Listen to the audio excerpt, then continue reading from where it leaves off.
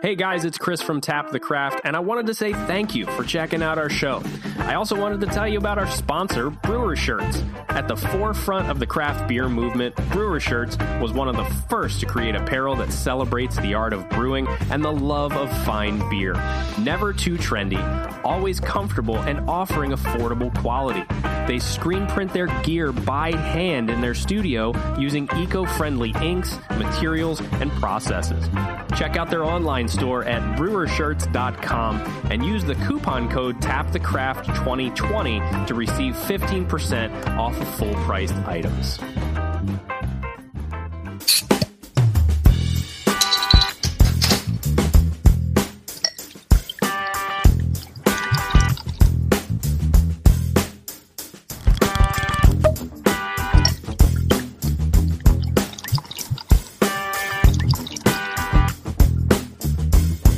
Welcome, craft beer friends, to Season 7, Episode 6 of Tap the Craft Podcast. I am Denny Luce. I'm coming to you from Boise, Idaho, and my partner in craft, the dog whisperer, and my favorite Florida man and home brewer from Tampa, Florida, Mr. Chris McKenzie. How you doing tonight, Chris? And of course, what is in your glass? Man, Denny, I was so looking forward to getting on here, not only drinking beer, but just focusing attention on something else other than work today. So I'm super excited to be here today. I've got an awesome beer in my glass tonight from Tampa Bay Brewing Company, based out of West Chase, Florida, which is just west of the city of Tampa. Mm-hmm. And I'm drinking what was it called? The Imperial Blueberry Cheesecake, which is a Berliner style kind of beer, but it's imperial. So it's, 8%, I believe. Oh my gosh. Wow. And it's definitely got some lactose in it. If it doesn't, it'd be surprising if it doesn't. Blueberry cheesecake. There it is. The Imperial Blueberry Cheesecake in the face. That's what I missed out of it.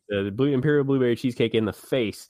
Big Imperial Berliners packed full of fresh blueberries and lactose. Yeah. Balancing this pastry sour by giving it an ultra creamy mouthfeel. Lip-smacking decadent flavors are definitely on par with a New York style classic dessert. I would agree with that.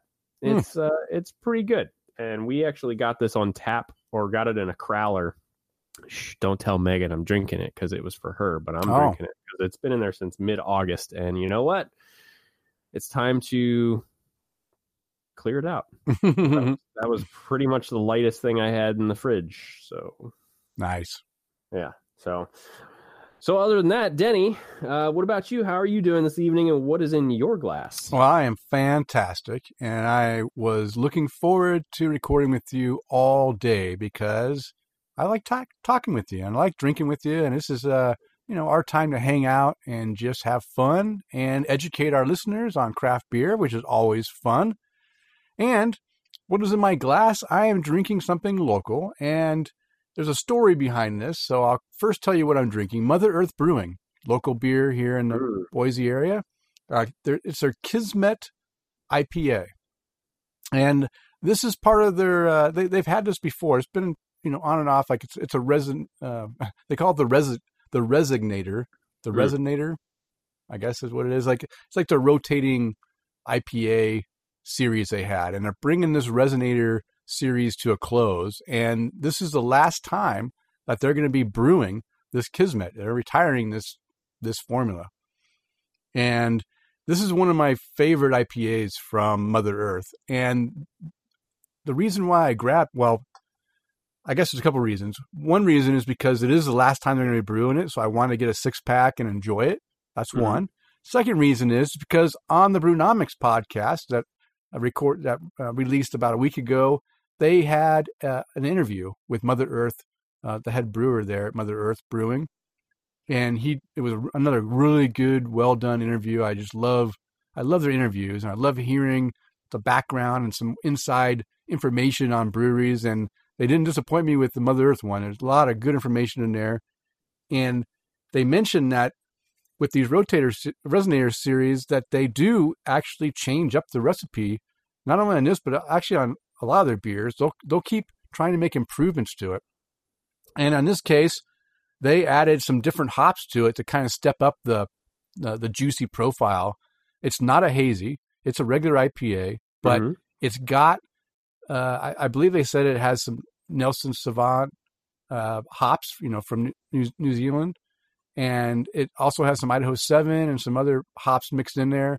So it gives you a really tropical, papaya, a little bit of mango, fruit character in there, but they also have a dankness to it. So it's got a little dankness to it with those flavors, and it's really good. A little bit heavy, a little bit thicker than normal. Maybe a normal IPA, but it's a little bit heavier. And there was one more thing I was going to say about it. I said dank. A little bit sticky, dank and sticky. I was going to say maybe a little resinous too, a little bit of resinous too. So it's a pretty complex IPA, but it's not hazy and it's not that type of style. It's just a regular, good old Northwest IPA style with some tropical hop flavors and dankness to it. And I'm really enjoying it. I got 2 of these tonight. I saved my 2 beers for the show. So I just popped one open now. So I'm just starting to sip on this thing, and it's going to carry me on through at least halfway through the show before I drink my next one.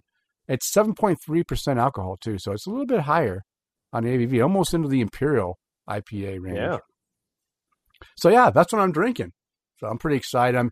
I'm sad they're going to retire this beer because I do enjoy it. I do get it when I see it come in town, or not in town, when I see it come onto the shelf. It's already in town. When I see it available, I always pick up a 6-pack when I first see it because it's a very tasty IPA. All right, so let's get this show going, Chris. But before we do that, I always like to let any new listener to the show know what Tap to Craft podcast is all about. We are an educational podcast. We focus around celebrating all things craft beer because we want to assist our listeners along in your craft beer journeys and adventures. And you're listening to episode 162. We're recording on Monday, October 5th, 2020. And in this episode, we are going to go into a discussion about what is world-class beer, or what makes a beer brewer or brewery world-class. And I know, I as we mentioned, Chris, you and I were chatting before we started recording, and this is an interesting topic for me because I really have never thought of any beer or brewery or anything as being world-class. I've never thought that, kind of big. I always kind of bring it down into my own little world. And so I'm thinking about what breweries and beers that I just really enjoy. And I kind of have always focused on that. But there was an article that we'll be talking about during this topic that brought out some energy in the Boise area about the words world class, and that, what do you mean we don't have world class beer here already type thing. And so I thought it was interesting. And I thought this might be a fun topic for us to kind of talk about and find out if we think there is really world-class beer or a world-class brewer or brewery. Okay. Yeah. As well as Chris, you and I are going to have some great conversation along the way. So let's go ahead and get this conversation started. Right before we started, we had a little bit of listener feedback. So I'm going to start with that today. We're going to go off track here. And we had some feedback from Mr. Mike Allen. He left us a message on our Facebook page. So, Chris, you want to read I have that down here if you... Sure do. Okay. So, hey, Mike writes to us. Jeez. So Mike writes, hey, guys, on vacation for a few days. Had to change my plans due to most of New England having travel restrictions in place. No Trillium, Treehouse, Hill Farmstead for me this week, but I am going to be passing through Ohio, and if all goes according to plan, I'm going to pop into Trek on Wednesday about the time that they open. Anyway, cheers, and good luck with the show tonight. Yeah. So this is great. I'm glad that people are still, attempting to do their beercations. I just think, man, this is the reason why I just don't want to think about beercations right now, because you go and spend that time and money, and guess what? Those breweries aren't going to be open, or they're going to have restricted times, or only do curbside or to-go orders. We had another message from Jim Cudzel mentioned that they just went up north to New, up in that same area that Mike's going to.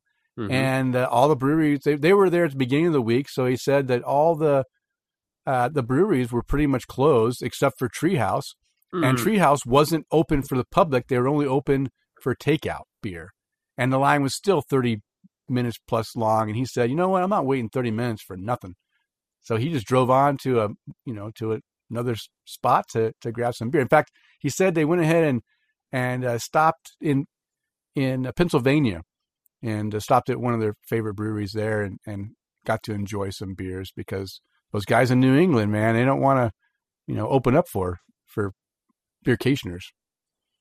Yeah, and that's what I was talking to you about before the beginning of the show, is that Megan and our friend Tina, they're supposed to be having a girls' trip to go to Salem in a couple of weeks. And man, I've been back and forth with different folks in and out of that area. So I'm currently messaging back and forth with a sit person who lives in Massachusetts, but she owns the location in Rhode Island.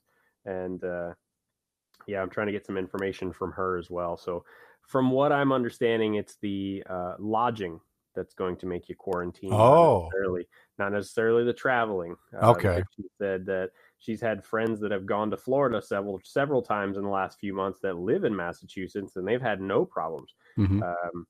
She said just check with the rental place where you'd be staying. So okay. And she says Governor Baker is a pansy. So. All right. So for all our Massachusetts listeners, I'm sorry if I have offended you, but he's a pansy apparently. So, we'll go from there. All right. Well, thank you, Mike, for writing us that little message, and have fun on your vacation, and try to get as much beer as you can. And of course, stop in the Trek. They are open, and I think John would really enjoy. Make sure you mention, look up John and make sure you mention, hey, that you are Tap the Craft listener, and maybe he'll give you a little, private tour of the facilities. Special benefit of being one of our listeners. Yeah, Denny, don't they still have your credit card on file? Yeah, they might. Yeah, they might. Yeah, I was buying people that had beer when we had that meetup, but since I'm not there, and now people that are coming in after that fact, they got to wait for me to come back to Trek and then come back. Then I'll buy them a beer. Okay. Yeah. Well, just have them send me a link on Venmo. I'll buy you a beer, Mike. Okay. There we go. All right. Well, you know what? This episode is brought to you in part by our satisfied Patreon supporters like Tom Byrne, Jeff Seiler, Johan Halberg, Tara Carlson, Chad Lamassa, and Mark Church. If you enjoy the content that we provide, we invite you to support the show by toasting your host, or even buying us a virtual beer. You can explore the options on our support page by visiting patreon.com/tapthecraft. And just a reminder, we have a new website up and running at tapthecraft.com with links to all of our episodes broken down by seasons for easy browsing. This is only the start of what is to come, so visit often and see the changes. We also added a YouTube channel where we will be periodically posting video content. The link can be found on our website under the videos section. Once we get, 50 subscribers, we can then apply for our custom URL. So go to our YouTube page and subscribe and like. And I should be releasing my very first video, like the new video that you guys haven't seen before, this week. So you should go check out the link on our website and go subscribe to our YouTube page. We already have 6 subscribers. I'm so excited. We got 6 people that are waiting to see our video content. And if you'd like to contact the show with your comments, questions, you can reach us through email at tapthecraft@gmail.com, or on Twitter or Instagram. Just follow us at tapthecraft. And of course, we've got our Facebook page at facebook.com/tapthecraft, and our very own website, So check and it Instagram. out. Don't forget Instagram too. Yes. Instagram. Don't forget the Instagram. Yeah, we're all everything's at Tap the Craft. That's right. All right, Chris. Let's continue the conversation because now it's time to untap the craft and see what our listeners are drinking according to Untapped. So are you ready for this? I'm still scrolling. Okay, there's the bottom of it. There's the 24-hour cutoff that I've been looking for because I've gone through clicking the see more button like 4 times now. Gosh. So we're gonna have to sort through. Okay, just do the highlights. Yeah, so we're gonna get into the highlights. Like the first one from Jerry Hulk 21 hours ago. He's drinking a Black is Beautiful by Three Floyds Brewing Company. I gave it 4.5 caps, and he writes, "This hoppy stout is a winner and great representative for Black is Beautiful." Now, Denny, have you got to try any of the Black is Beautiful? I think I've had 2 or 3 of them. Me too. And they've all been really good. Yeah. It's kind of a cool process. Yeah. I've had 2 or 3, I think 3, and they've been different styles too, which is nice. Two of them were stouts, imperial stouts or stouts, and the one from Mad Swede, which I got a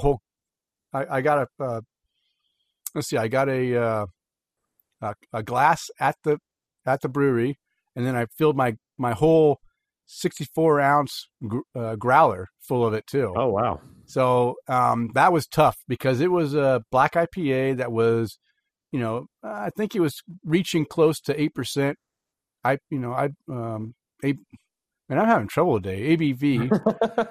And I drank 2 glasses the one night, and I saved 2 glasses for the next night. And, with growlers, it's tough because once you pop that lid and you start drinking, it starts to go a little bit on the flat side. Luckily, I got through the last 2 glasses without it, with having enough bubbles that made it enjoyable. It didn't lose too much of the bubbles, but I need to have, for places that don't have crowlers that do 32-ounce crowlers, I need to go and purchase a 32-ounce growler so that I can just have, 2 cups. 2 glasses are just what I need of a beer. I don't need to drink 4 glasses, 4 pints. That's just too much for me. Mm-hmm. Well, now, I am restricted on my beers per night. So there's no way I'm going to drink 4 in one night. So I got to stick with 2. So I think I need to find a good quality 32-ounce growler to go and take when I want to take stuff home. Yeah. And that you're right. Because putting 64 ounces down like this crowler that I'm finishing up, I mean, it's quite an undertaking of 32 ounces of a big beer. Yeah. Imperial Blender of Ice. I mean, it's definitely, it's slightly tart, not really super sweet, but it's definitely fruity. Mm-hmm. So yeah, that 32 ounce option is really awesome. That's yep, I don't know where I was going with that. Okay. But yeah. But anyway, back on to checking into beers. Tom Byrne has been extremely busy on the check-in side. Now, Tom, I'm not going to read all of yours. I'm going to hit on the highlights like Denny said. First was the, let's see, on the highlight list, Head Full of Fresh Hops, the 2020 version from Fremont Brewing, 4.25 caps for that beer. Next on the list is from Edge Brewing. It's their Edge 6th Anniversary Ale. Pretty dang good. Managed the barrel pretty well. Was nervous it would be a little much. Gave it 4 caps on that beer. Let's see. Side Project Brewing, LaRouche Blend number 3. So good. Love their reverence for farmhouse ales, but I could also chug this out of cans. Prove it. Yeah. Let's see. He's getting something in there from Revolution Brewing. And then next on the list is, well, I don't have any notes or ratings on anything on this. Norman Taylor drinking an Intra Oktoberfest by Intracoastal Brewing Company at Intracoastal Brewing Company. That sounds very Florida-like. As far as Melbourne, Florida. So getting in some Oktoberfests.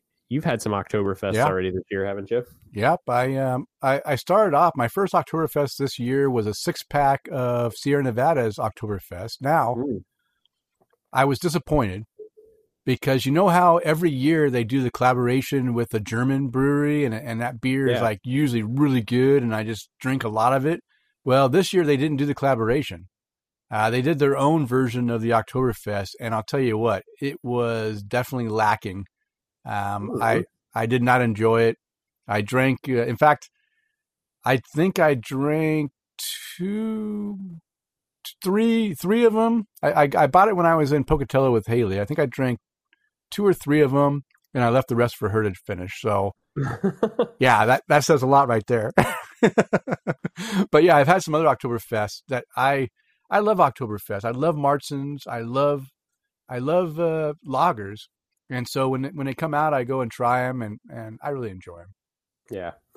Yeah, and I do too. I think I've only had one of them so far as Oktoberfest go. But oh yeah, I did the other day at Corporate Ladder. But yeah, it's definitely one of my favorite beers, especially when it starts getting to fall. Mm-hmm. So we had check-in from Norman Taylor and also from Georgiana Taylor. She's drinking a Dragon Point IPA by Intercoastal Brewing Company. Very clean and refreshing.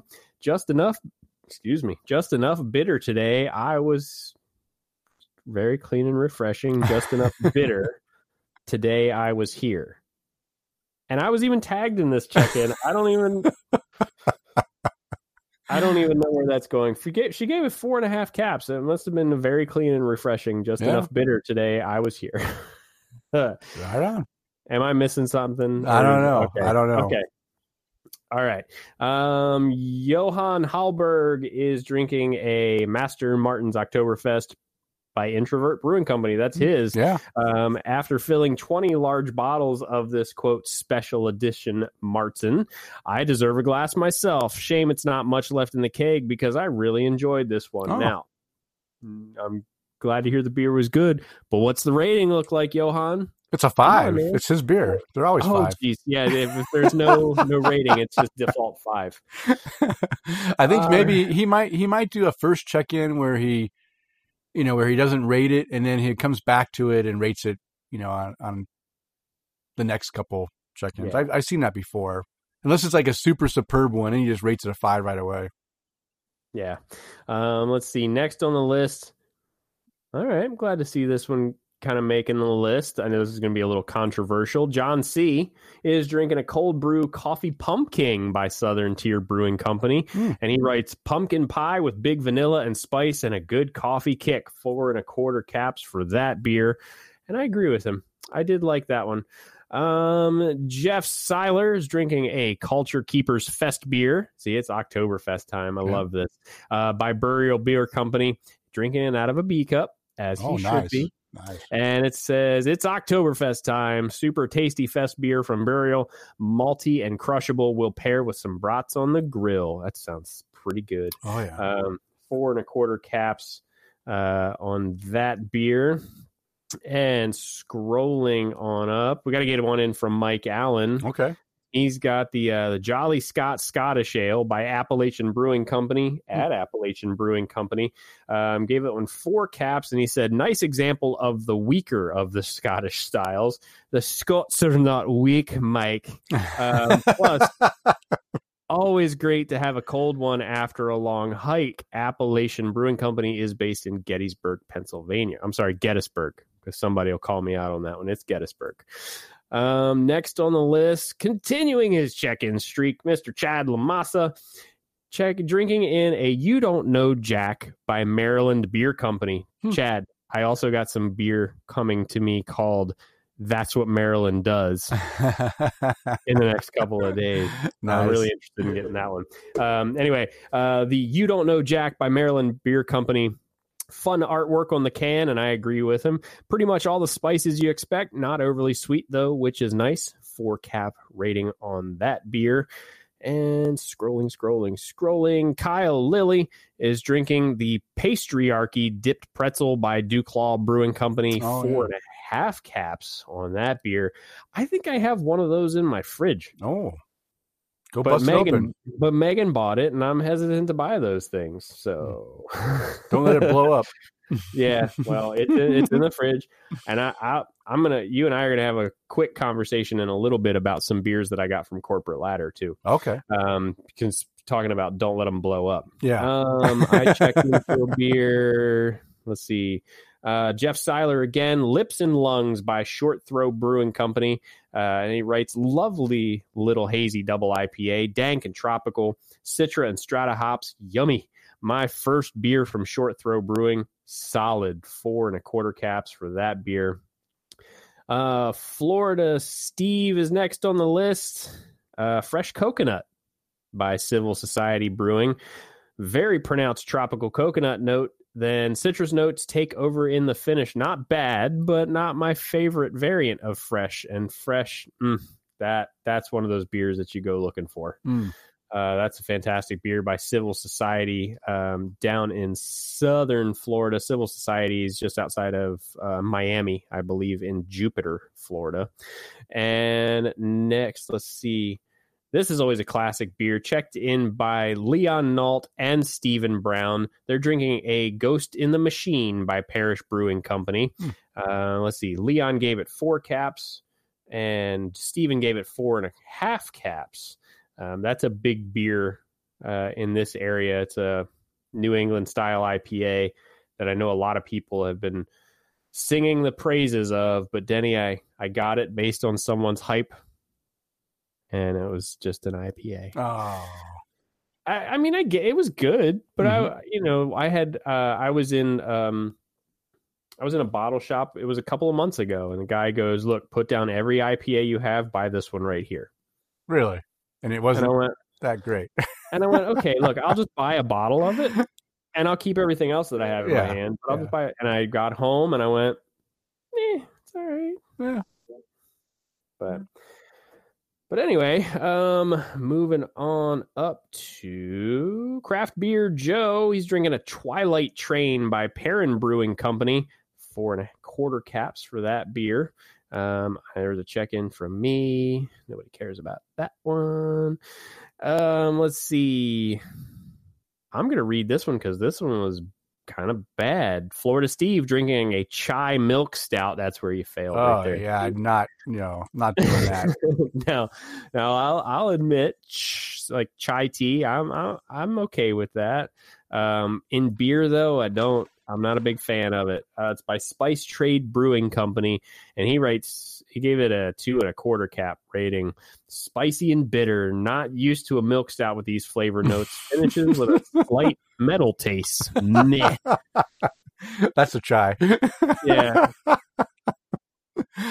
Oh. Look, I mean, I wish. I gotta say, I'm glad you guys try all these things. And you do it for the beer, you really do, because it's definitely one of those things where, look, you gotta give it a shot. Yeah, and that's what everybody's drinking now. Oh wow, that was good. You did a good job of truncating that. That was good. That was a lot. Oh man, that was a lot, and that was a lot of variety too. I mean, everything from a chai milk stout to to IPAs and big pastry stouts and lagers, Oktoberfest, a lot of stuff there. That's good. Yeah. I'm glad to see everyone's drinking a variety. Well, I mean, we're getting into stout season too. I mean, got a little bit of everything. It's always stout season for me. I drink them all year round. Mm-hmm. I'm a big fan. Same here, especially when I'm talking to you. Yeah. You know what? I was going to say something. I forgot that. I'm glad you finally broke the mold, and you stopped drinking big giant Cigar City beers. I had to. Yeah. I really did. I had to, just because the next day I always felt like shit afterwards. I really did. I would be just absolutely hammered drunk when I'd get done talking with you. I'd wander downstairs and be like, okay, let's go to bed. You're supposed to chug 2 glasses of water and then go to bed. Oh, I did. Okay. Yeah, I have. So we normally have these like these 30-ounce insulated tumblers that we basically carry everywhere. They're always full of water. Mm-hmm. And man, it was rough the next day. Yeah. It was always rough the next day. And I'm going, look, you've done this how many times now? You figure you'd learn. Yeah.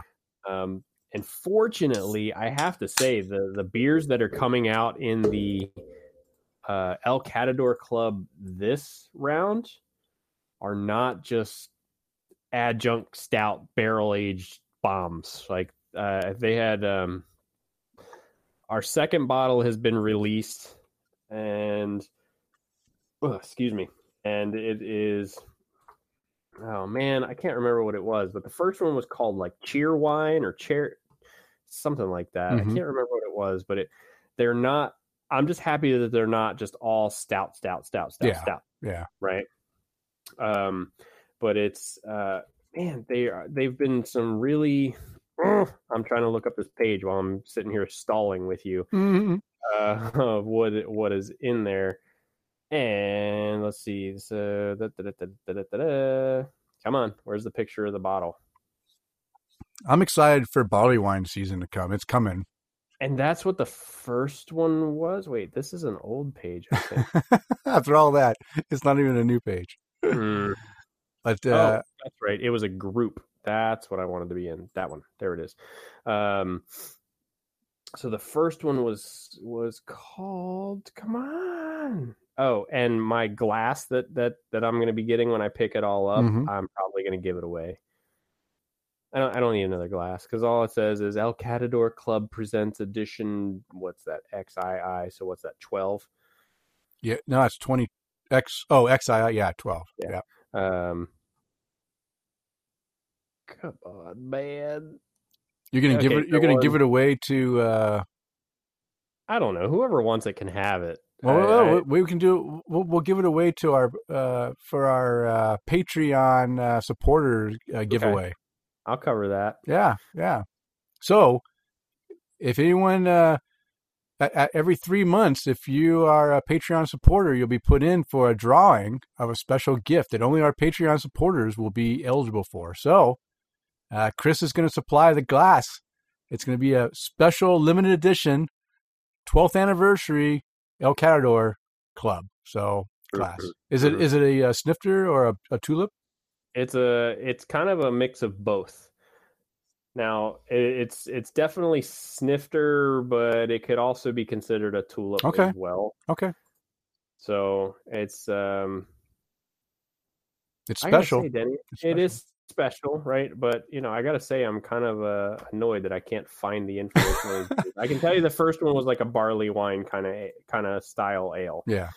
Which I'm absolutely just excited about because normally those get to be just really good. They get them nice and dialed in right, and I'm just happy to be able to get into these. And when they do them this way, where it's like it's not just all these over the top, just 14-15% barrel aged bombs, and it's like, oh my gosh, how do you finish all those? I'm really just looking forward to it because let's see, here's one of them. So the first one that they released was a barley wine, barley wine style. The second one they released was a wheat wine. Oh, nice. That's powerful right there. Those wheat wines are strong. And this one specifically, Denny, the label art that they've put on these, I mean, the only way to kind of explain it is to text you a picture of it. Okay. But well, you know what? You might want to do your own little video, special, short, a Taps of Craft video short is what we're calling them, of these El Catador Club labels and beers. Maybe we can do a little thing where we can kind of show these off to our listeners. Well, I've also, I remember we talked last episode about getting back into Tavour. Yeah. So I've texted you a couple of labels where I went, okay, I had to buy it just based on the label art. One of the things that I've done lately with beers that I've looked at the label and I've gone, man, that is really just a cool label. I wish you could kind of almost immortalize it in some form or fashion. Like, how do you keep that and remember it and enjoy it as some kind of beer swag? Well, I bought some 8.5 by 12 sheets of sticky sided magnet. So I took the label off of like a couple of cans and stuck them on a magnet. Now they're on my beer fridge. There you go. That works. That I think works. we'll be doing that with some other things too. Sounds good. All right, Chris. Well, let's move into the Brew Buzz. And a Brew Buzz is devoted to discussing various beer-related topics. And like I mentioned, this week, we're going to discuss what is world-class beer, or what makes a beer brewer or brewery world-class. Now, I hinted that this kind of came to me because of an article that was written locally in the Idaho Statesman Journal, Idaho Statesman newspaper. I don't even know what my newspaper is called. Idaho Statesman, I guess we'll call it. And the article is titled, "Idaho's First World-Class Brewery Says It's Coming. Boise, or It's Coming, Boise, and Sky's the Limit." It was written by Michael Deeds. He is our beer writer, little editorial writer guy. He does some, I follow him on Twitter and Facebook and such, because he's always, especially when times are good, releasing weekly updates on beer and stuff in his article or column or whatever he has, the Deeds. And so this one was posted on September 29th. So it was only a few days ago that this was recorded. And so what I want to do is I want to go ahead and read the article. And as I read it, I'll explain, because again, this is kind of a local Boise thing. So I'll go ahead and explain a little bit of the stuff. And then I'll talk about, what kind of happened here. So I'll go ahead and start it off. And then Chris, we'll just trade back and forth as we go through the article. All right. So the article begins. After opening in 2018, Western Collective established itself as a fast favorite among Boise beer drinkers. But the brewery in Garden City plans to be more than a popular tap room. It's gunning to create elite caliber beer on a global level, it says. Western Collective recently overhauled its brewing staff. As a result, the groundwork for Idaho's first world-class brewery has been laid, and the sky's the limit, Western Collective said in a press release. Changes include an entirely new brewing team consisting of Kyle Mans, Matt Bryant, Kerry Bloxam, and Marco Montero. That plans to make a leap to craft beer's best beer in Boise. With decades of experience and awards between them, the expectation will be set much higher for the Treasure Valley and Idaho. The intention, owner Kerry Pruitt said, is to make Western Collective capable of competing on quality and innovation with any program around the world. So, as you've already kind of heard, there's a lot of mention of world class and, creating beers that are innovative and have a high quality that would be deemed a higher caliber around the world. So this is kind of trying to step up, the Western Collective came in and they took over the old Payette Brewery, and the first thing that happened is they made a total different vibe than what it was before. And this is like aimed for the young hipster 20-something crowd that want to come and have some fun, and it was more to the younger crowd. And their beer was, when it was introduced, for me, it was hit or miss. Like some of them were like really good, and some of them were like, yeah, it's okay. It wasn't like strong across the board. It was like one time I'd be really excited, like, wow, that's really good. And then something else would be, that's, not hitting the spot.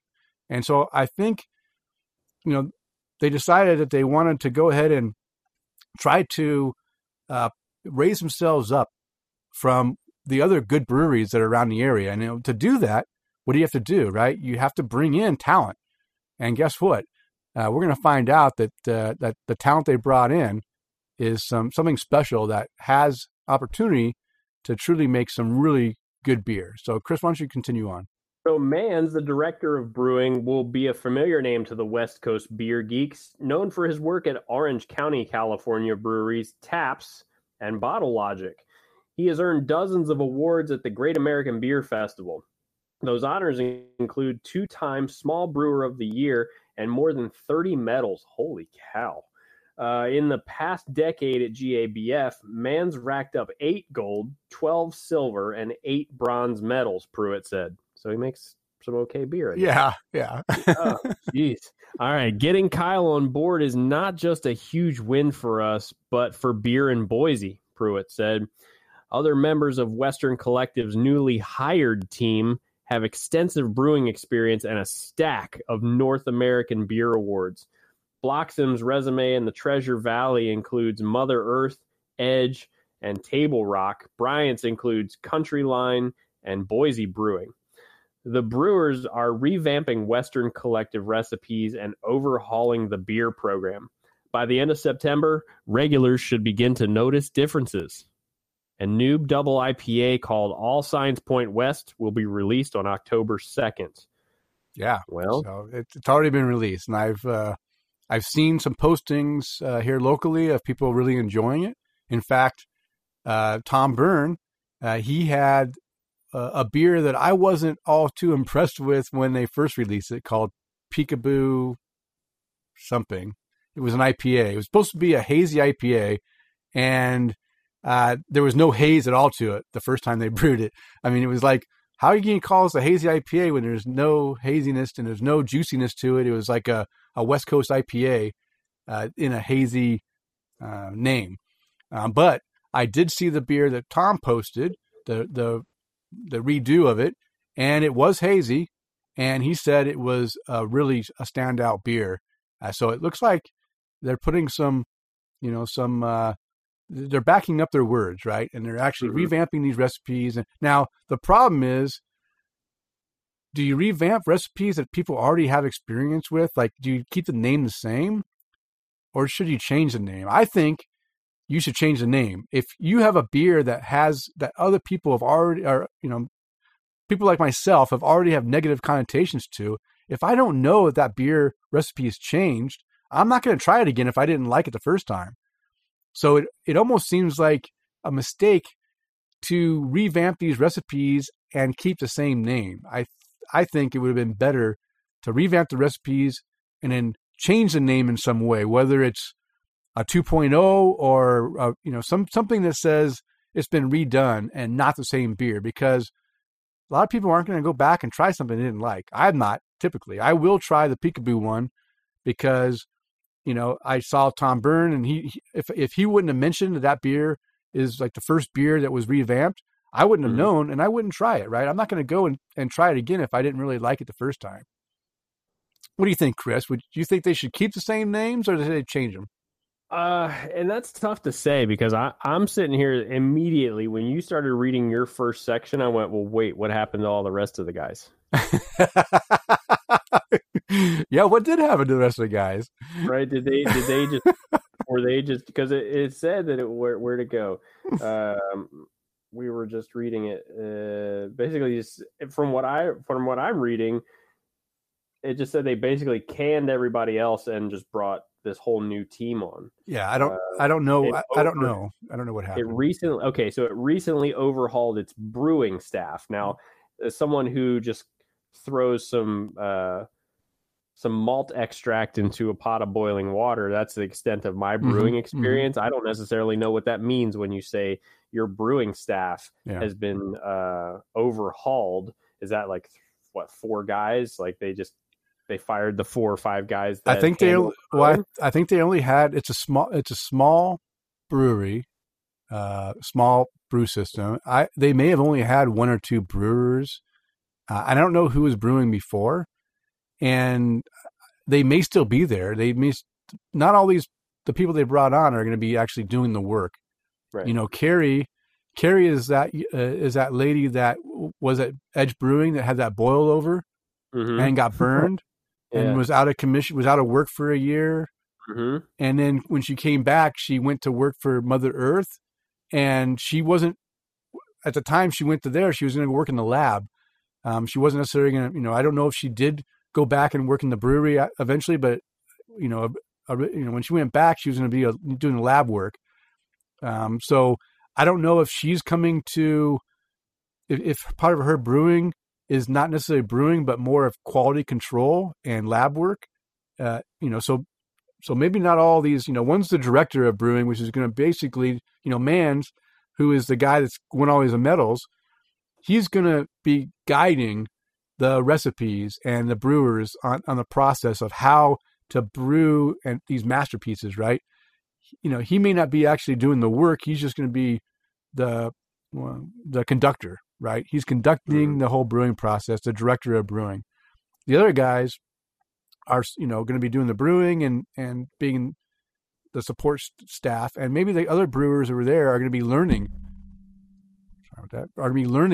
from these guys. So I wonder if they kept the same brewing staff. They just added these people, and now it's going to be a big training thing, right? Because, you bring these people in, and the best thing they can do is be mentors to the underbrewers and get them to be as good as they are, so that they can continue to just, go crazy and brew great beer. So. Right. All right. So I'll go ahead and continue here. Next year, Western Collective also plans to open a new downtown Boise restaurant, bar, entertainment center, and music venue in the former Old Spaghetti Factory building at this location on Iowa Street. Oh, you guys lost your spaghetti factory too? Yeah, we lost that thing like 10 years ago. That's 10 years too soon. Yeah, and I actually liked going to the Old Spaghetti Factory. I did enjoy it. And we had one in Akron, which I don't know if it's still there or not, but we had one there. We had one in Pittsburgh. That anytime Megan's parents came into town, whether it was in Pittsburgh or Akron, it seems like we always went there. Yeah. No, it was good. I enjoyed it. It was right next to the Bardonnais, which is another great little local eclectic. It's a distillery, brewery. Well, I guess do they brew too? I don't even know if they brew. It's a distillery with beer. They do their own spirits, and then they bring in local beers, and they do like eclectic, foods, and stuff. But so I enjoy that area. So it's nice that's a good spot to be in. I like that location. They said originally planned for this spring. It's the 10,500 square foot project was delayed because of the coronavirus pandemic. No shock there. No. All right. Pruitt said the new goal is to open by May 2021. But for now, the main priority is to raise the beer bar at Western Collective's Garden City location. I like that. Double entendre there. That's what I was going to say. That totally just blew my head, right? So short people, I'm sorry, you can't go to the bar at Western Collective because they're raising the beer bar. It says, we are at an exciting crossroads for Western Collective, man said in the release. Whether that is buying those trusty Western Collective products at your grocery store or the small batch specialty releases in a tap room, you're going to have the highest quality products possible. I'm excited for the path of growth that Western Collective has been on and will continue with. Okay, so now the next part, Chris, I'm going to have you read. I need to give you a little bit of background. So there's a Facebook group called Boise Beer Enthusiasts. And there's two Boise Beer Enthusiasts and also the Boise Beer Buddies group. I think it was the Boise Beer Enthusiasts that posted the article from Michael Deeds, and in that they posted the article on the Facebook page. There's some comments that happened, and one of the comments was something in the general idea was, "Hey, I don't need these people coming in, or I'm tired of people coming in and telling them that we can do something better for you.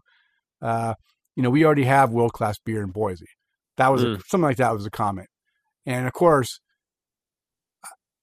I'm just like, when I read the comment, I'm like, well, what makes you think we have world-class beer in Boise? I said, my opinion is we have some good beer in Boise, and we have some good breweries that can win awards.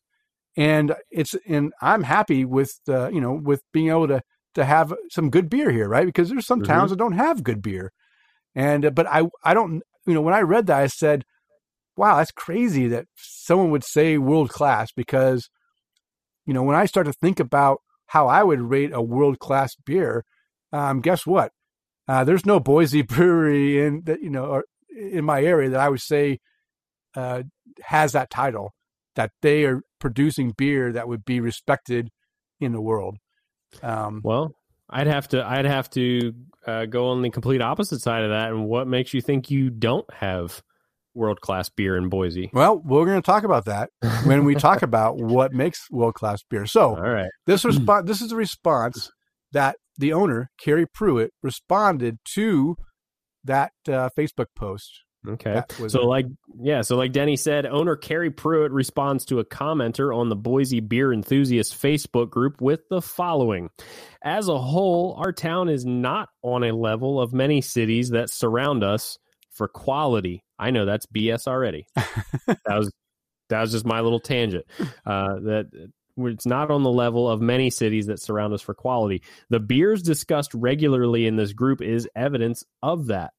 It is my goal not to just get our brewery on the next level, but to have Idaho beer respected for being world-class as a whole. I'm going to finish reading this, and then I'm going to... Okay. Yeah.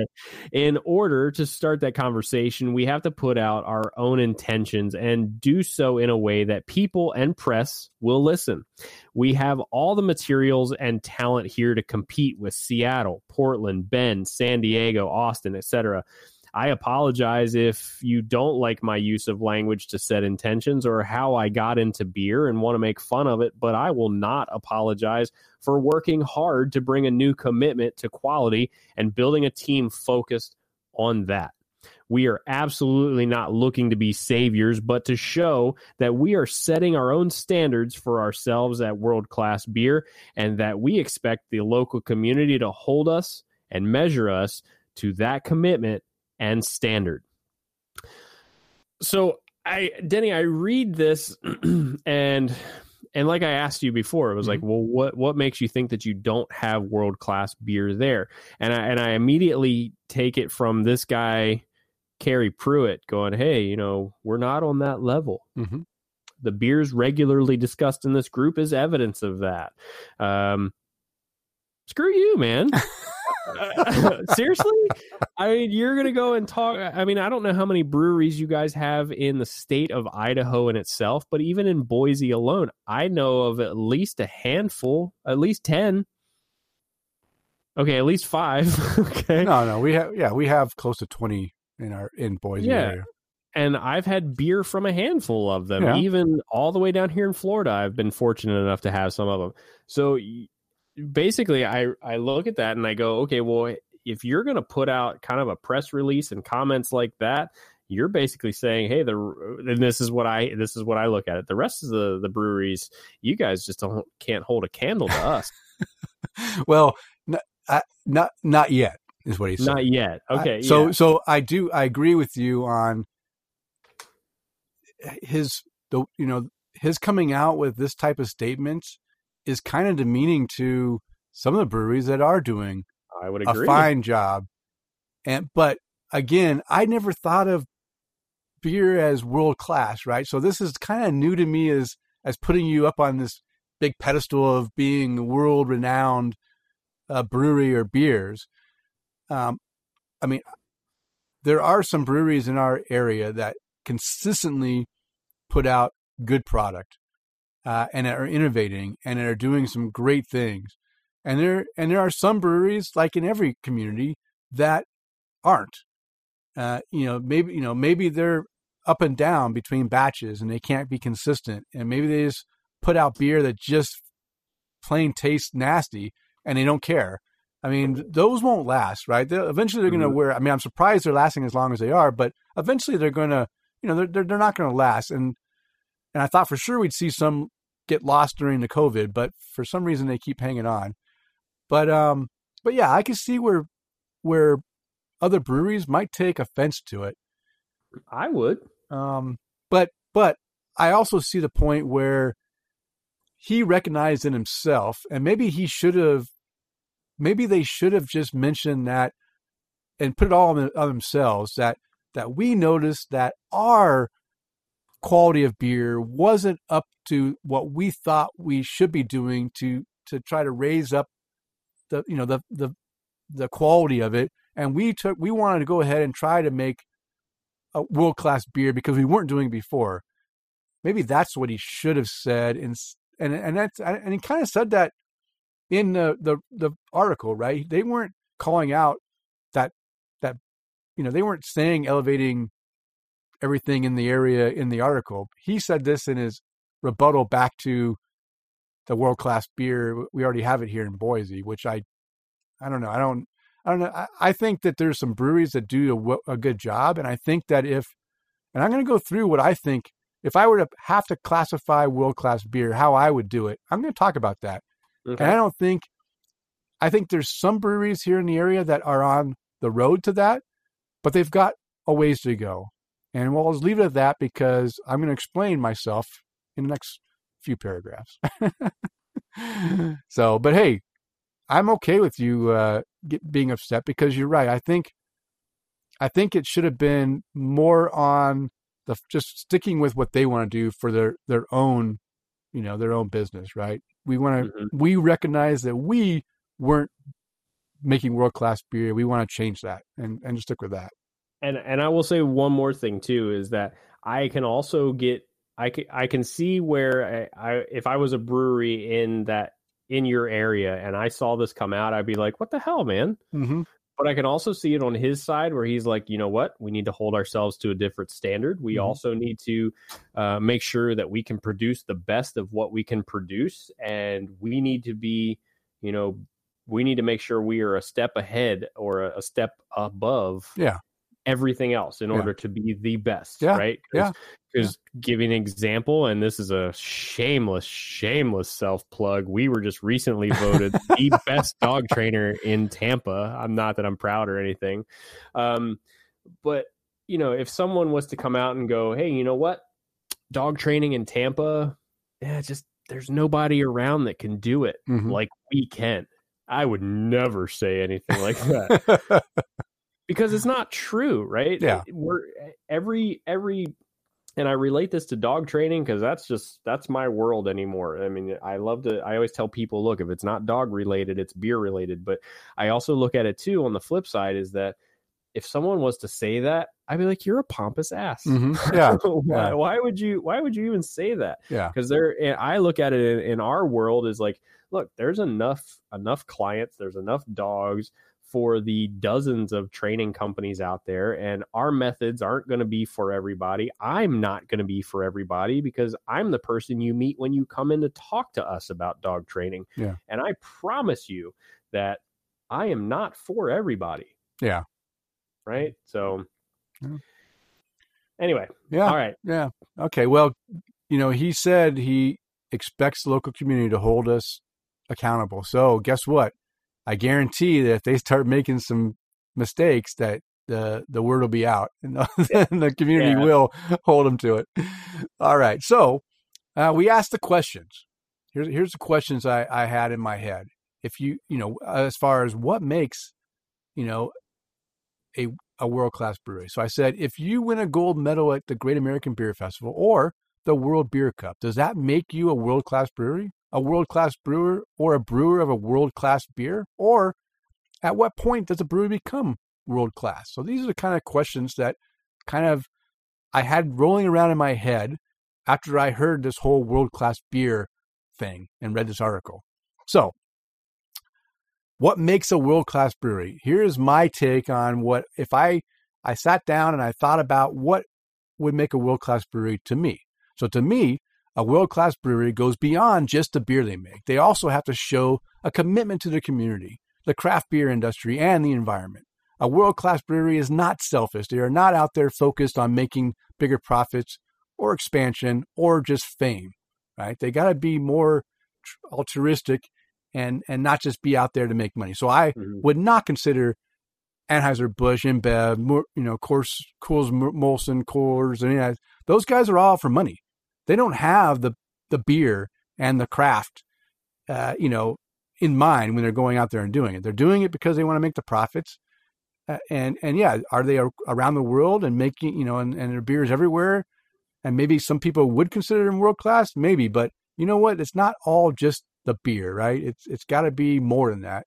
And so those are some things that I considered to be important in naming a world-class brewery.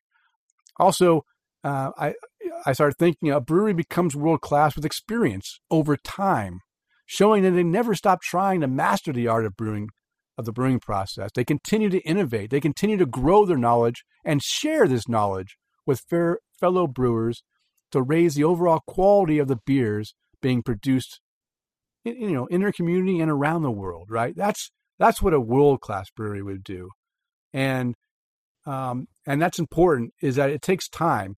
I don't think a world-class brewery is any brewery that hasn't been around for less than 10 years, right? I think you got to be around for a while to learn and to master and to keep, innovating and doing stuff. I might even say it might even take 20 years before you really could be considered a world-class brewery. I don't have a set number, but I guarantee it's not someone that has less than 5 years experience as a brewery. That's not a world-class brewery. That's just someone that's seen a peak, but who knows if they can maintain that peak. It has to be someone that can maintain it over a long period of time that shows them that, hey, we're not a one-hit wonder. We don't know how to just do one thing. We're good. We're good at this, and we've shown it over a period of time.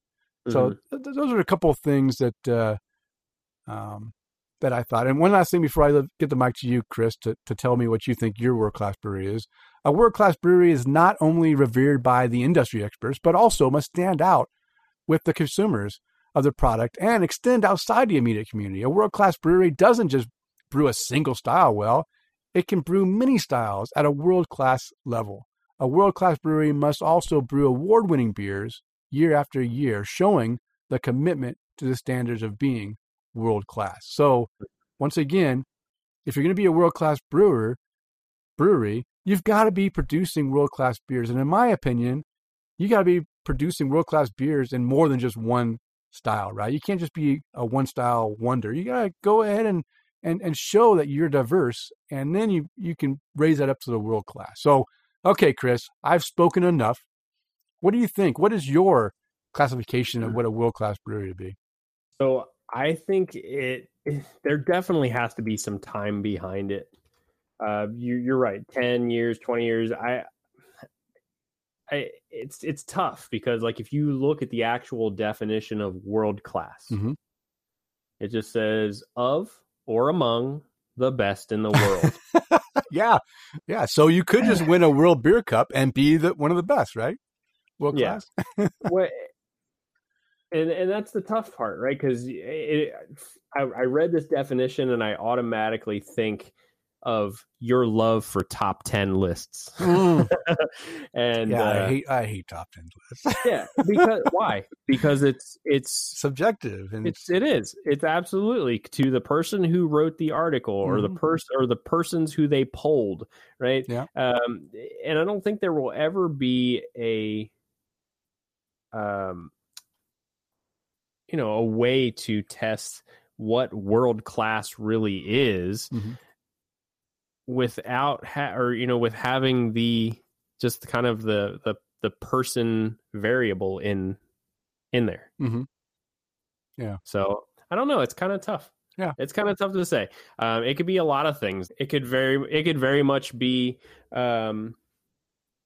just the awards that they win. It could be the amount of time that they've been around, but it could also be kind of the standards they set for their organization. Yeah. Right. Yeah. Like if you look at an organization like the Ritz-Carlton, they are a world-class organization because of the steps that they take to go above and beyond for their customers, for their guests. I had a friend of mine who I went to culinary school with who wanted to get into working with the Ritz-Carlton. And he said, man, I thought I knew what customer service was. This is above and beyond anything I could ever imagine. Yeah. So, I mean, it's kind of hard to say of how you would classify something as world class. Yeah. And it not be subjective or the term be relative. Yeah. Yeah. So, yeah. Well, you know what? I found, I went to go visit this Taps brewery because you know what? I wasn't familiar with Taps down in Southern California. And since this this new director of brewing is from, he spent time at Taps and won many awards with him. I want to check him out. So I looked into their, website and saw that, these guys looked like, they had a pretty good experience, 20 years of experience. And they just wanted to make a change in craft beer back when they first started. So Chris, you want to go ahead and read off what the motto of Taps Brewing is? All right. Taps Brewery has the motto written on the front of their website. With a nod to the past and an eye on the future, we bravely brew an eclectic array of award-winning ales and lagers by expanding our boundaries and recognizing our strengths. We passionately strive to push the limits, pave the way of independent craft beer, and educate our greatest asset, you. Yeah. Yeah. I mean, hey, if you're gonna try to be a world-class operation, then you got to have, some kind of goal and mod. I was trying to think of the worst, mantra, I guess, to go and do what you do, right? You do this thing for a reason, and they spell it out right here. Is that they look at what they did in the past and they bring it forward to the future, and they know that they can't just stay in the past, right? You got to keep looking forward and making the changes you need to keep honing in your craft and making great beer after beer after beer, award-winning beers. And I love the fact that they want to also educate, all their consumers. And, that's a key, right? Is that, don't just be selfish, right? Give and give and give, and then you'll be rewarded is what happens. So I don't know. I kind of liked that that little mantra they had on their website. So I thought it would be cool to read that. No, and I like it too, especially because they want to, and that's a lot of nice fancy words all written together. Mm-hmm. I'm sure they personally didn't write that, and if they did, good for them. A PR company wrote it. I'm sure. but also too, if they really believe in that, that's one of the things that I do think a well-rounded and a world-class organization would do is continually learning learning about, hey, look, we can see the things that we've done in the past. Here's what we liked. Here's what we didn't like. Yeah. We do want to kind of plan for the future. And even if maybe it says they bravely brew an eclectic array of award-winning styles, if they're going to put out some beers that, hey, maybe nobody's ever heard of before, but we're willing to put it out there just so the public can try it, that kind of thing, that would make them a world-class organization. Yeah. I would. Yeah, they're not scared. They're not scared to, I mean, they're not Dogfish Head that just brews a bunch of weird ass stuff that no one wants to drink. These guys are brewing stuff that you don't know you want to drink, but when you do drink it, it actually is good. So I guess that's the key, right? is you don't want to be on one extreme. You want to be to the extreme, but you still want to make sure the beer is going to be enjoyed by your consumer. Yeah. All right. So world-class beer is a world-class beer, one that hits every point on the style with distinction. Does it have to stand as a representation of the style against any other beer? The famed English beer writer Michael Jackson, is that what he's doing now? He says that the following, among other things, on what makes a great beer: strength is not a measurement of quality. Wait a minute. Where did I lose off here? Okay, so strength, is not a measurement of quality. Balance must always be achieved. After balance comes complexity. Each time the drinker raises a glass, new dimensions of aroma and palate should become apparent. That guy is definitely not the pop star. No, he's deep. That's pretty deep. That's what she said. If a beer exhibits all of these more or less perfectly and consistently, good luck with that. Yeah. And in addition, stands out by measure of its individuality among its, quote, style, and or was the originator, then he considers it world class. Yeah. Yeah. So, I mean, world-class beer is not given lightly in the eyes of Michael Jackson, the famed English beer writer, Michael Jackson. I mean, be a song about that. Yeah, there's a lot to. I mean, you got to do a lot to be claimed as a world-class beer. Well, I'm not as lofty as that. Here's where I come in for world-class beer. To me, a world-class beer is one that has been brewed to the highest quality, uses quality ingredients, and it has to resemble the style it claims to be of, right? Again, I'm following some of the same stuff that Michael Jackson does, but come on, if you're going to brew a beer and you're going to call it a cream ale, then you don't enter it into the Helles Lager or, some other weird entry to win awards. No, if you're going to claim that that's a cream ale, you enter that sucker into a cream ale. And if it doesn't win, it means it's not a cream ale. Don't be calling it something it's not. I get frustrated with that. All these things that they, these breweries call them one thing, but they enter them into contests as a Vienna lager instead of a cream ale, right? Come on. Those are two completely different styles. You cannot have a cream ale that's a Vienna lager. It just doesn't work. So, as Michael Jackson mentioned, balance is the key, and being able to pull out the malt and hop flavors in order to discover the depth of the beer is also important. And once again, being recognized by your fellow brewers and the industry critics as an award-winning beer year after year solidifies that distinction. So to me, that's what world-class beer is, right? Is pretty simple. You're using high quality. You're making a high quality beer. There's no flaws in it. You're using high quality ingredients, so you're not chincing on how you're making it, and you're able to do this and it follows the style you say it is, and you're doing this year after year and winning awards. Then it's got to be a world-class beer. So it sounds like consistency is definitely one of the big factors. For sure. What about you, Chris? What do you think of world-class beer in your mind? In my mind, it would definitely consistency would definitely have to be one of the big factors in it.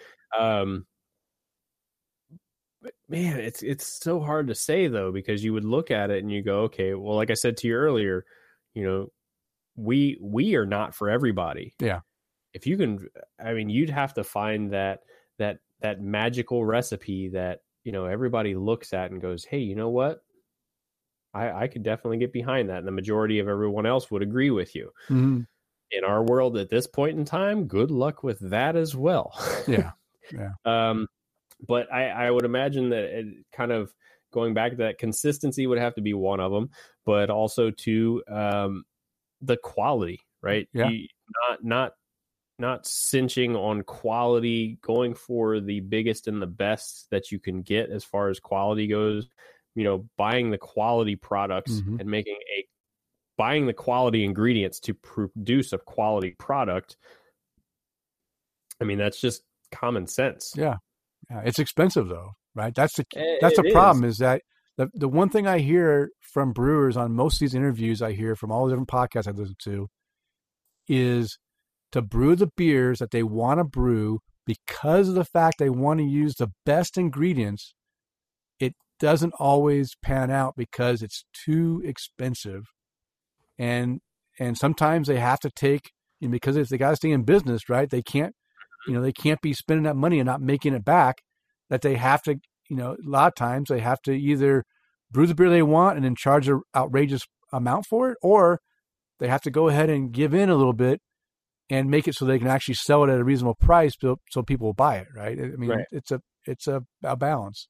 Well, then like Michael said, then you don't have, then it's not world class. Yeah. Yeah. So you gotta, there's a lot of different small little nuances that will point you in that direction. So small little adjustments will make the biggest difference in world-class beer. Yeah. Man, I say that to all of our clients too. Small little adjustments in your training will make some of the biggest differences with your dog. That's right. As it will with beer, apparently. That's right. All right. Let's finish this segment up. And it's really quick. World-class brewer. It's very simple in my terms. As I mentioned, it's simple. A world-class brewer is one who has been brewing beer for a long time. I say no less than 10 years minimum. And over that time has produced several world-class beers and has helped make the breweries that he or she's worked at recognized as world-class breweries. So there you go. I mean, you got to have longevity. You've got to show that you can continue to help your brewery become world-class, and then you become a world-class brewer. Mm-hmm. Any disagreements with that? None at all. Okay. None at all. Well, there we go. I think that was a fun, a fun topic, right? But has anything changed? No, because we just talked about world-class beer brewers and breweries. And this is the last time I'm going to think about it because I don't care about world-class. I just want to drink good beer. And if that good beer happens to be world-class in somebody's mind or in the world's mind, then I'm even happier because now I'm drinking world-class. But I'm definitely not seeking it out. And I really don't care at this point, as long as the beer is good. I would agree. I would definitely agree. All right. Well, you know what? Let's talk about good beer, Chris. Let's talk about our new and noteworthy beer. So why don't you go ahead and start us off? I see you don't have anything written down in the notes. I don't. What happened? I really don't. You know what? The beers that I did have, You said corporate ladder. You said corporate ladder, and you're going to talk about exploding beers. All right. So we'll talk a little bit about that. So we had, I did get to try an Oktoberfest from Corporate Ladder. It was called a 10-cent raise, which I love the names that they're coming up with as far as the, now I got to look some stuff up real quick because I did not plan very well for this one. Oh my gosh. Hey, let's hear about you. Okay. I do have a few. I do have a few. While you look up your beers, I'll go ahead and talk about mine because I had some very special beers. So yeah, I'll talk about the first one. I got a beer from Sweden and it came to Boise at the Boise Co-op. Amazing that we can get Ami Polo here in Boise now. And this was their Moki. It's a fruited sour beer. And let's see, on my Untapped, I said straight up pineapple, mango, and passion fruit juice with a tart tingle and an alcoholic teaser. Super thick too, and I like it perfectly done. I gave this a 4.5 cap rating. If there's one of the breweries that no matter, I don't think I've had a beer that I rated less than 4.5 from this brewery is Ami Polo. I've had a few of their things. I thought I was getting them in Israel, but after talking to my buddy Alex, he says, no, we don't get Ami Polo in Israel. So I'm guessing I had it as I was, traveling around, maybe at airports and stuff, and maybe in New York or on the East Coast, I maybe had some. But every Ami Polo beer I've had, and they're out of Sweden. So Johan Halberg is able to get their stuff. Man, it's just been fantastic. And this was no different. I mean, as soon as I saw Ami Polo on the shelf, I don't care what the price is. I just picked it up because I know I'm going to enjoy it. It's going to be a good beer.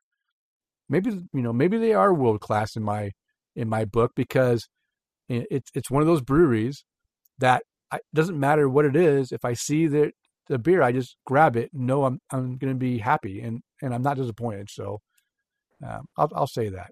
I think that's one of those breweries, though. I want to call them like a gypsy brewery. No. That's Mikkeller. Oh, okay. I don't think Ami Polo is gypsy. I think they brew out of. Go ahead. No. I might be wrong, but I think they brew out of Sweden. Johan can hook us up with the. So if you look at their website, they do have contact information in Sweden, but they have USA offices in Brooklyn and Toronto. Okay, well, so maybe they in Toronto. Yeah, so maybe they have some. They do some work in the States and maybe some contract brewing places to brew their beers. I've gotten their stuff here. Yeah, I think I've gotten Ami Polo when I've been in New York and on the East Coast. I think that's where I've got their stuff. I need to go back and look in my Untapped and find out what locations or where I was, but I think that's probably where I've got their stuff. But hey, good stuff, good beer. Like I said, I'm always going to pick them up when I see it. Another world beer.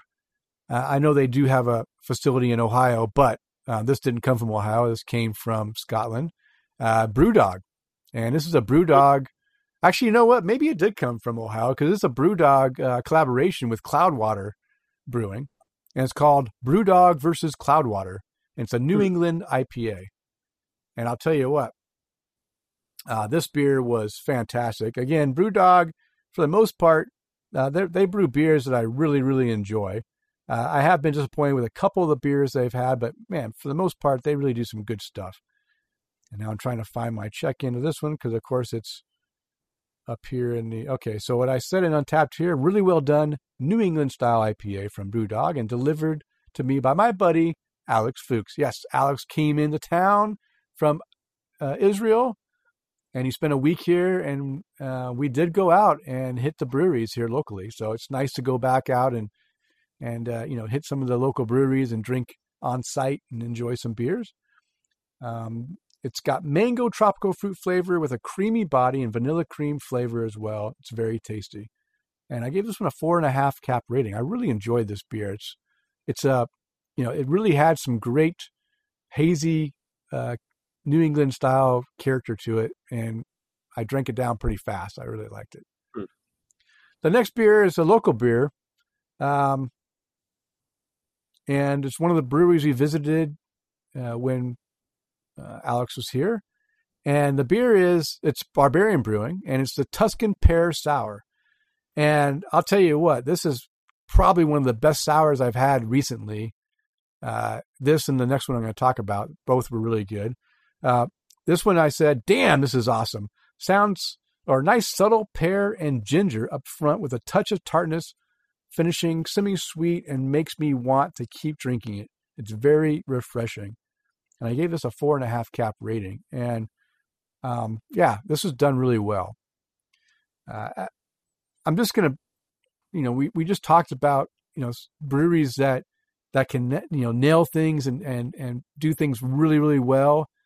And then at times you get something and it's just not, as good. I think Barbarian really does. No. What's happening in the backyard? Sarah's feeding the damn stray cat. That's what's happening. She's pissing me off. But they do innovate, right? They try to do things different. They're not doing this, they're trying not to do the same things everyone else is doing. And when you do that, there's going to be times when things really work and when things don't work. So, I'll just say that sometimes things work and sometimes don't. If you look at my Untapped ratings, you'll see that, I had 12 different beers samples, and there's only a few that I rated pretty high because I thought they did a really good job. And the other ones were just like, just not feeling it, right? It just didn't stand out. And again, that's my opinion. But yeah, if it was world class, though, everyone would stand out, right? Sure. All right. And the last beer I'm going to talk about, another sour. And I got to go scroll down to this one because I got to get past all the other ones. This is from Shades Brewing. And Shades Brewing is out of Utah. It's a Utah brewery. And this is actually the first beer I've had from Shades. I've seen them around, but I haven't. They do a lot of sours, and I'm not able to drink a lot of sours because it just gets my stomach acid too worked up, and I have issues with that. So, but this week, for some reason, I just want to drink a lot of sours. This is called Boysenberry Pie. It's, again, a fruited sour. And what I wrote on Untapped here is, wow, awesome job capturing the fruit and tartness up front with the graham cracker flavor in the finish. Really enjoying this one. And I'll tell you what, this beer was done really, really well. And it did taste like you're eating a boysenberry-filled pie in a graham cracker crust. I mean, it had that thick boysenberry and a little bit of tartness, but not too tart.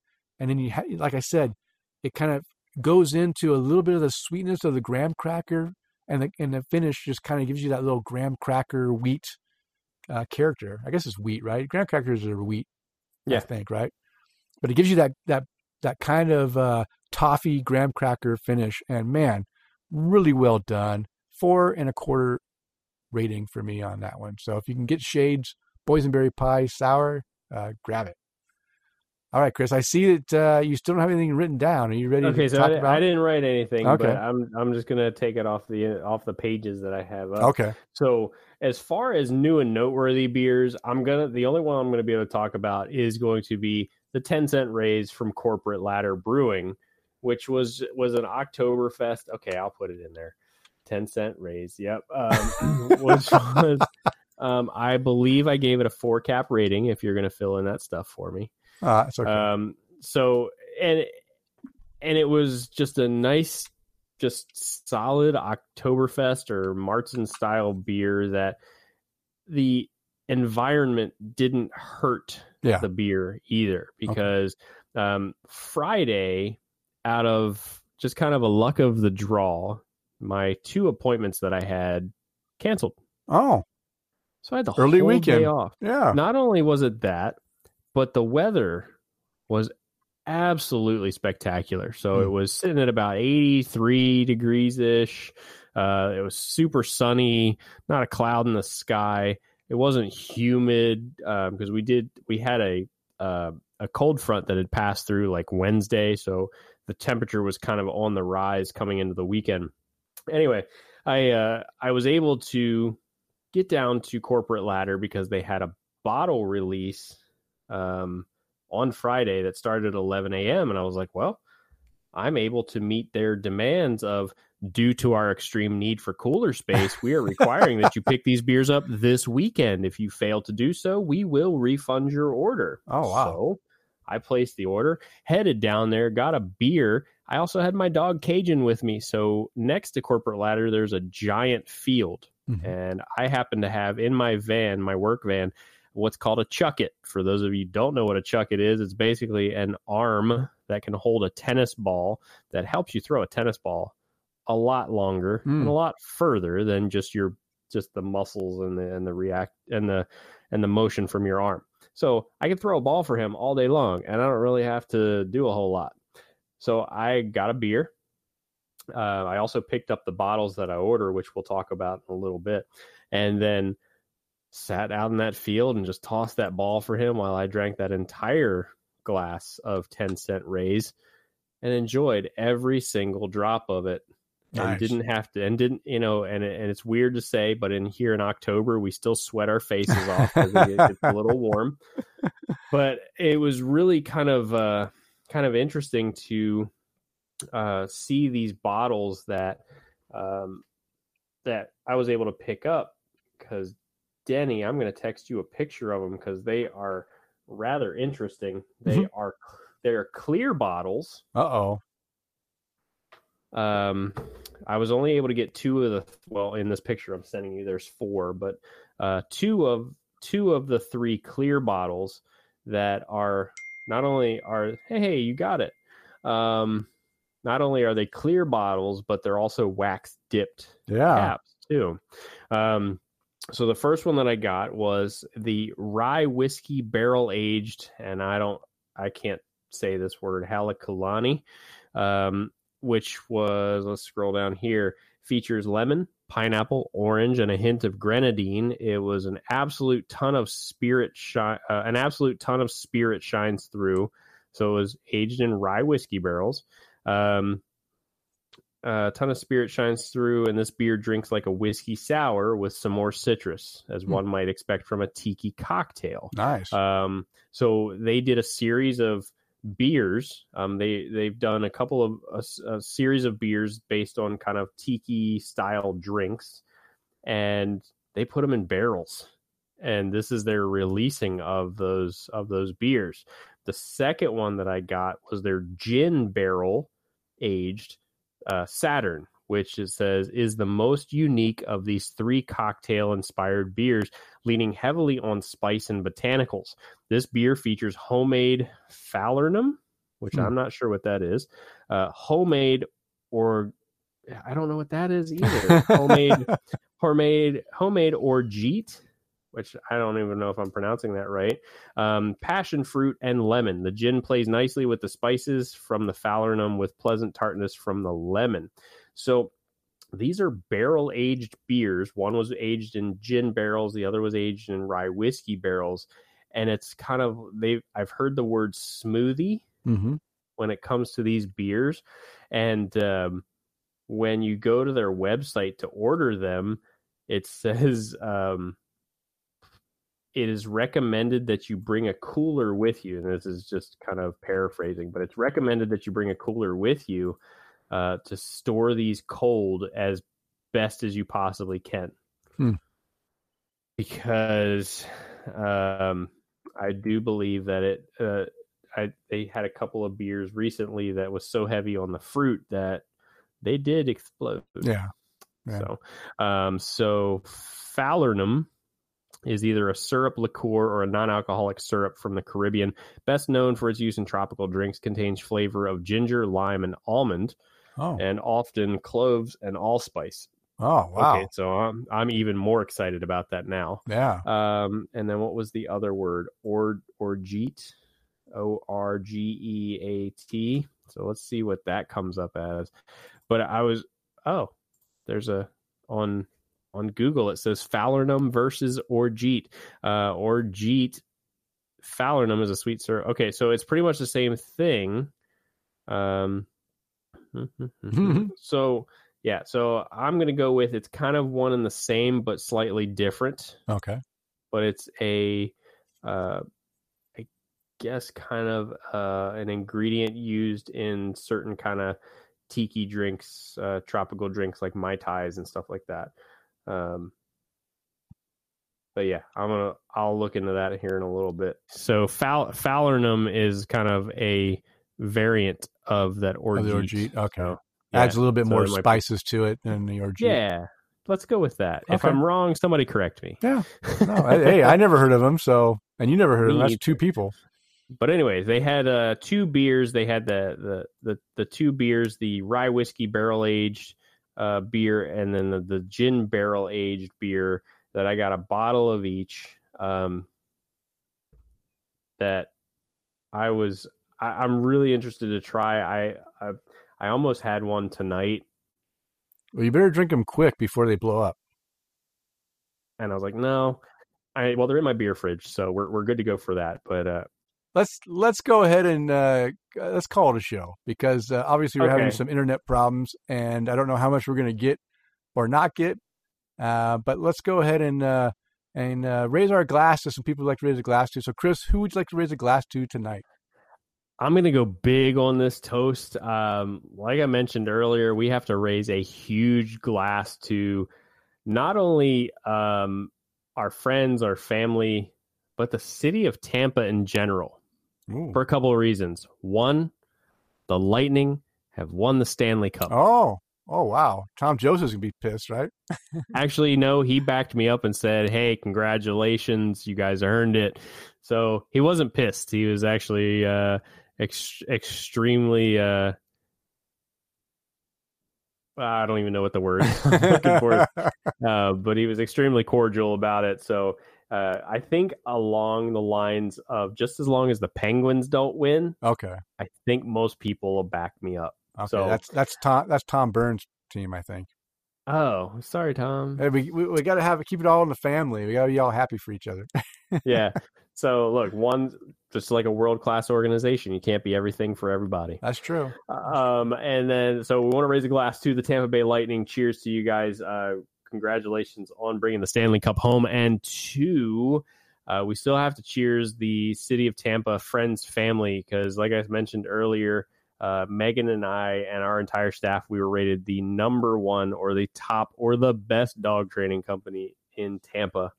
And we are super excited about that. No, that's great. That's great. I'm excited too. I guess my votes helped. Well, we appreciate it. Yeah. And so thank you to everyone who voted for us. It was a long struggle, and it makes it even better because we beat a previous Sit Mean Sit trainer who decided to go out on her own, be shady, and stole clients from the previous owner of this location. So he was the first person I texted and said, "Hey, look, we beat her. We did it." Yeah. Cheers to them. Yeah. Cheers. All right. All right, Denny, what about you? Who would you like to raise a glass to? All right. Well, I'm going to raise my first glass up to one of our Patreon contributors. I'll raise my glass to Johan Halberg. Thank you, Johan, for your support, and cheers to you. And then I also got to raise my glass to my buddy Alex Fuchs. He came over here to do some work. First time he's traveled since COVID. Oh, wow. Looks like my company is starting to open up a little bit of the travel. I'm still not probably going to travel this year, which is okay by me. But he flew in and he had to be here for 2 weeks before he can go do some work he needed to do. So he spent 1 week here with me, and we got to go out and visit some breweries and have some good time. It's always good to spend time with him. He's a good friend, and he brought me a number of beers from Israel, including that BrewDog collaboration beer that I already spoke about. So thank you. Yeah, so cheers to Alex. And of course, being a former serviceman, I always want to raise my glass and thank all those who have served and who are currently serving in the U.S. military services, protecting our freedoms. Thank you for your service. Cheers to you, and please return home safely to your families very soon. And Chris, why don't you go ahead and give a toast to our sponsor? Sure. At the forefront of the craft beer movement, Brewer Shirts was one of the first to create apparel that celebrates the art of brewing and the love of fine beer. Never too trendy, always comfortable, and offering affordable quality, they screen print their gear by hand in their studio using eco-friendly inks, materials, and processes. Go and visit their online store at brewershirts.com and use the coupon code TAPTHECRAFT2020 to receive 15% off full-priced items. All right. You can find the beers and links to the article mentioned in the show notes on the show notes located on our show post at tapthecraft.com. And if you'd like to follow us on social media, I can be found on Twitter, Instagram, and Untapped at Loose Screw. And Chris, how can our listeners follow you? So you can find me never on Twitter at Chris_McKenzie82. I think that's just going to be a trend. Yeah. Hardly ever use Twitter, but Chris_McKenzie82, or you can find me on Untapped and Instagram at MCK1345. And of course, you can find us always on all things Tap the Craft on all of our social media. So Twitter, Instagram, Facebook, everything's at Tap the Craft, guys. All right. It is last call. It's time to bring the show to a close. We want to thank you for downloading and listening to the show. We ask you to please tell a friend. And of course, subscribe on iTunes, Stitcher Radio, TuneIn, Google Play, CastBox, Podbean, or Spotify, or however you listen to your podcast. As a reminder, we release a new show every 2 weeks. Now go out there and spread the good word of craft beer. Cheers.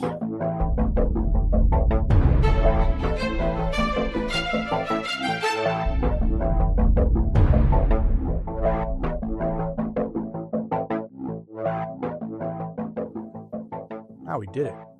We certainly did. We did it, and I didn't even piss myself yet. Hey, it's a good day for you. That's you amazing. Yeah, we've been sitting here for 2 hours, and I haven't gone to the bathroom yet. It's amazing. It's a good day. It's a good Monday. It's a good day. It's a good day. That's right. All right, Chris. Let's get the conversation started with the Untapped. Really? Man, I am like really blowing it tonight. Okay, let me try it again. Are you there, Chris? Chris? Actually, is what orgy is like an almond syrup. Oh, okay. Man, am I back? Yeah, you're back. I lost you for a second. Oh, okay. What did you hear me say last? You were just getting ready to talk about, you just started talking about your description we just finished with. I heard you finish the description. So the last thing I saw that I read was that orgeat